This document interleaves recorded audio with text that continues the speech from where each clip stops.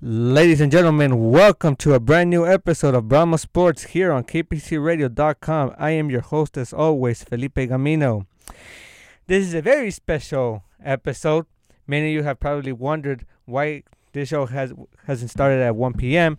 Well, our guest today is a very special guest, so that's why we decided to change times, and for a very good reason.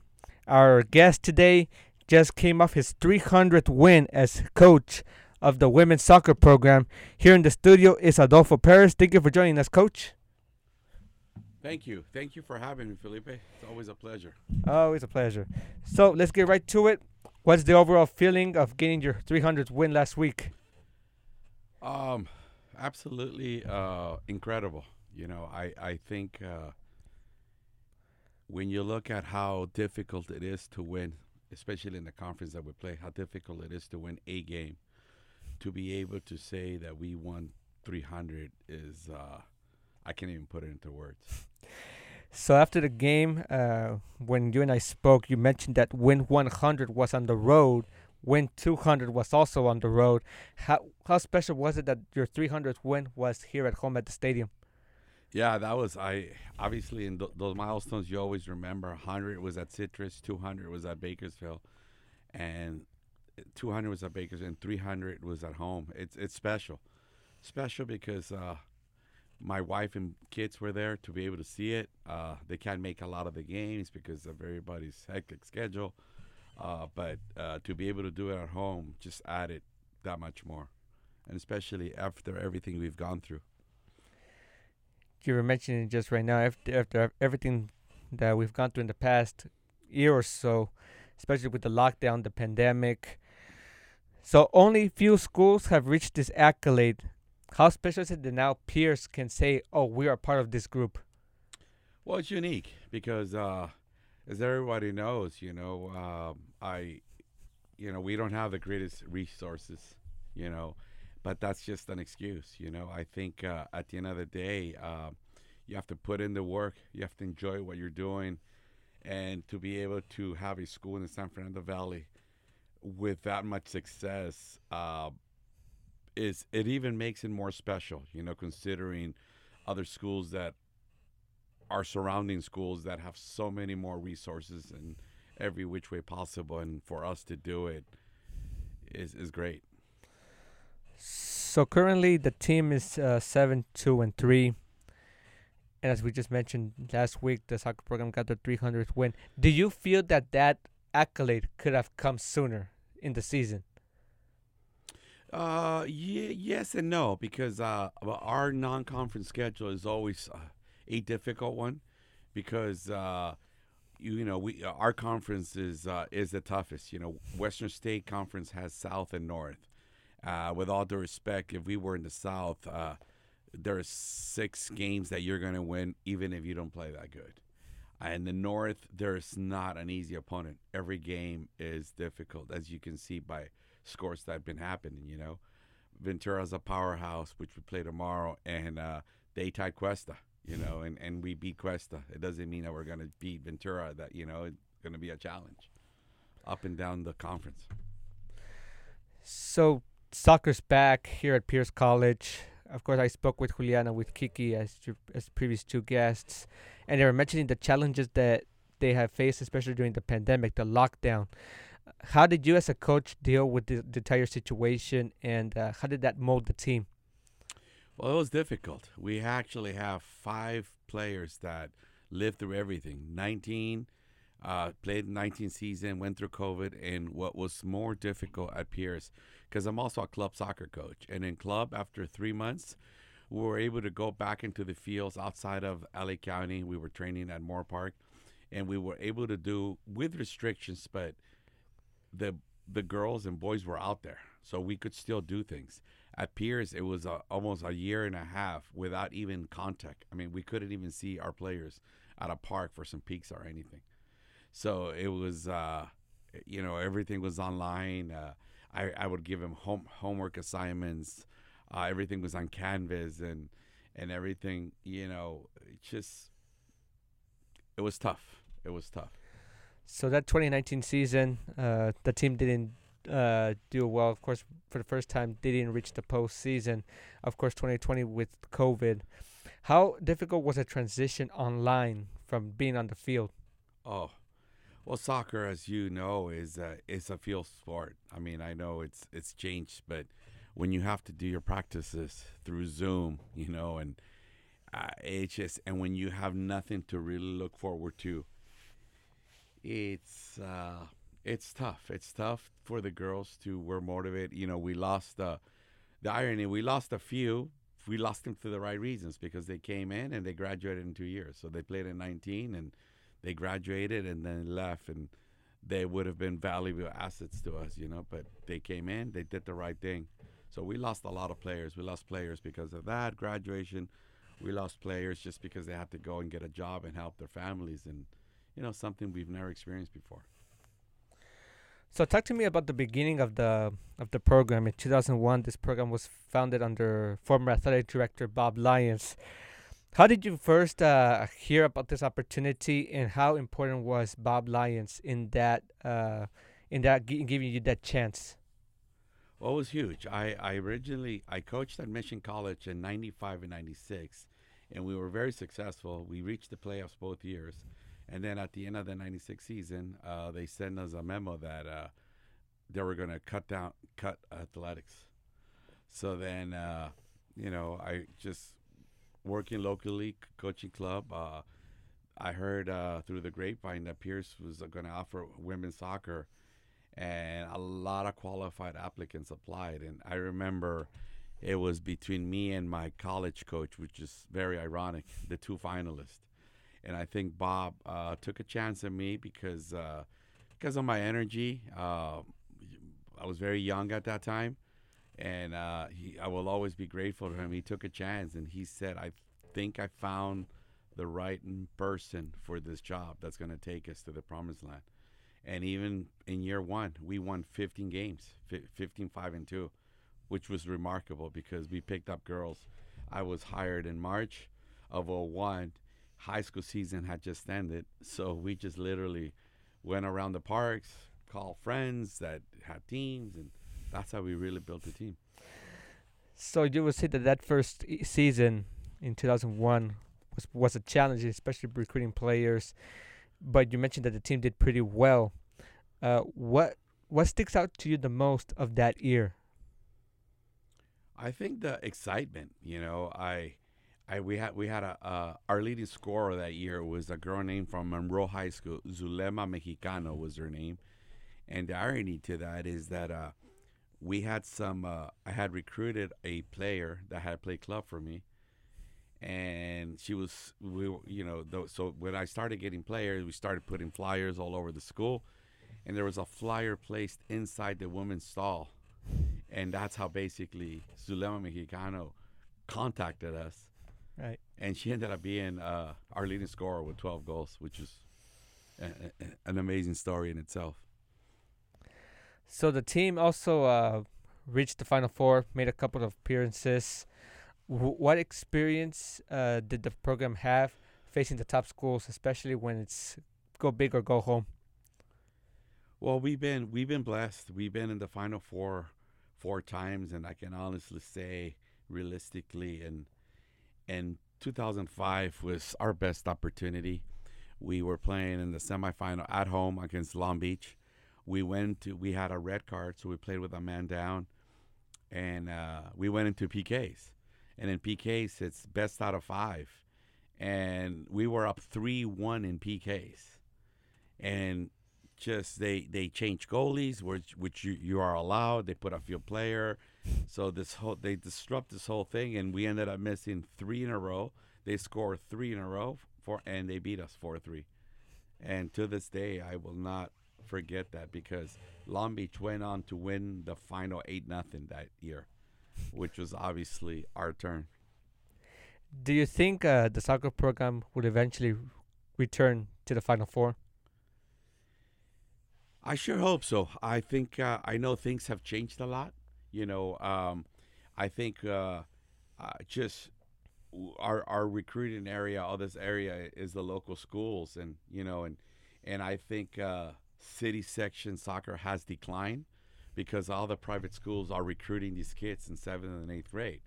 So just to give you an example, El Camino, which is a power in women's soccer, used to have 10 to 15 top tier players that they played in academy, which is the highest level of club soccer. And maybe they have one at the moment. And so it has changed. So by that changing, it changed our ability to get top tier players. Economics. We used to get players from Lancaster, Palmdale.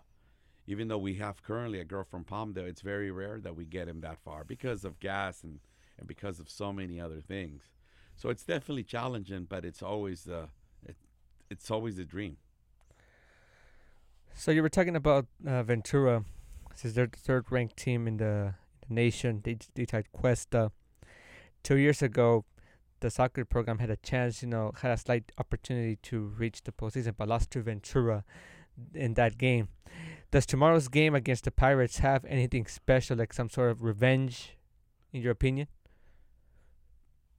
Without a doubt, but we're facing the game tomorrow without our starting goalkeeper, Annabelle, because it's been our luck this year. I don't think I've counted with a full team all year. Every game, there's whether it's injury, whether it's a player getting dropped from a class, whether it's a player being sick, and we just roll with it. I wish we're gonna give it our best effort. I wish we had a full team. But there's no doubt. The feeling of them eliminating us for the first time and breaking a streak of 18 straight postseason, which was number one in the country at that time, is still with us. So how do you assess the team's overall star? Of course, you have Kiara Washington, like Alexandra Mesa. You have, as you were mentioning, good goalkeepers in Annabelle Rosas, Joanna started returning. The team has done pretty well, 7-2-3. Did you expect that start at all? In all honesty, this is the first year that I can really say, and it's not just being. I did not know what to expect, because the summer was difficult. Because we didn't have great numbers, because of all the restrictions. Usually we have players and come and try out. They just do a form and we're good. But now they had to get COVID testing. They had to add the class. There were so many obstacles. And so it made it very difficult for us. So our preseason, which is usually summer, was not one of our best. Especially since it was online. Yeah. Do you notice that it could have also affected the other programs as well, because we know football's not doing well, women's volleyball is not doing very well at all this year? Do you think that since summer was online, it affected the other sports' performance? Well, summer was actually the first time we could. It was live. Online was in the spring, so the summer we were able to do some stuff on the field. But without a doubt, I think other counties, for instance, if you look at the success Ventura's doing, they really had no restrictions.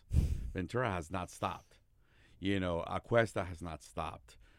Moore Park has not stopped. All the schools that's why to this day I still don't know why we're in that conference.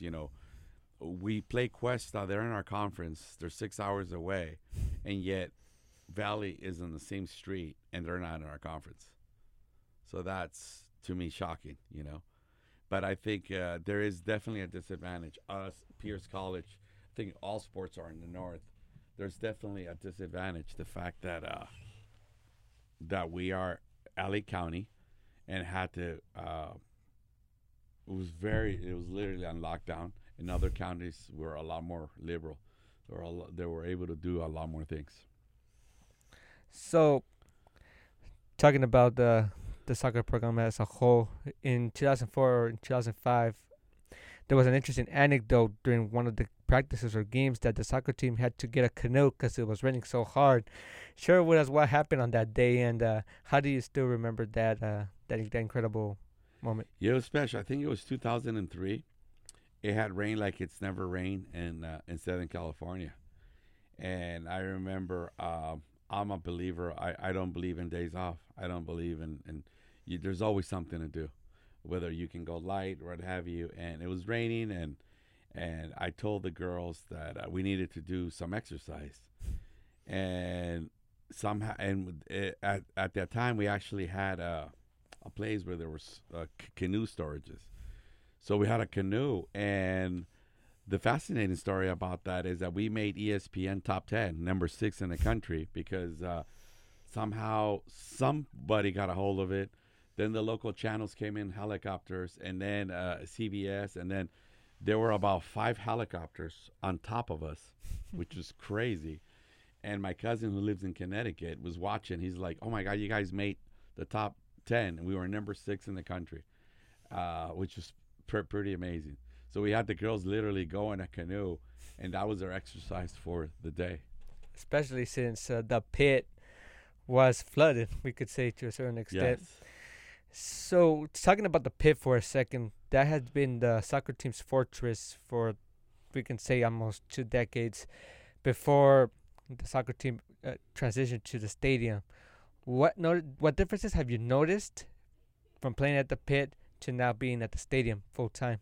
Oh my God, it's night and day. You know, if just look at percentages, for instance, at the pit, we were over 800 winning percentage. At the stadium, we're like below 400, and the reason being because our field is too big.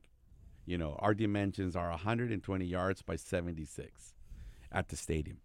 The pit was 108 by 70, and teams hated to play at the pit. It was our special heaven. It was our sacred ground. I mean, I remember teams coming in. They're like, "Oh my God, we will play you, but not at the pit." When you play at the stadium, it's turf, and everybody has turf, so it's unequal. You look at our conference, the top team, Santa Barbara, Ventura, they have turf, so they love that we're playing on turf. They hate it when to come to the pit. So, yeah, because I was watching, because I remember a couple of games being at the pit. Obviously, the soccer team would tend to do well than what happened that year in 2019 with the team playing full time at the stadium in the playoffs. Obviously, it had its toll. Yeah. So this is your 20th season.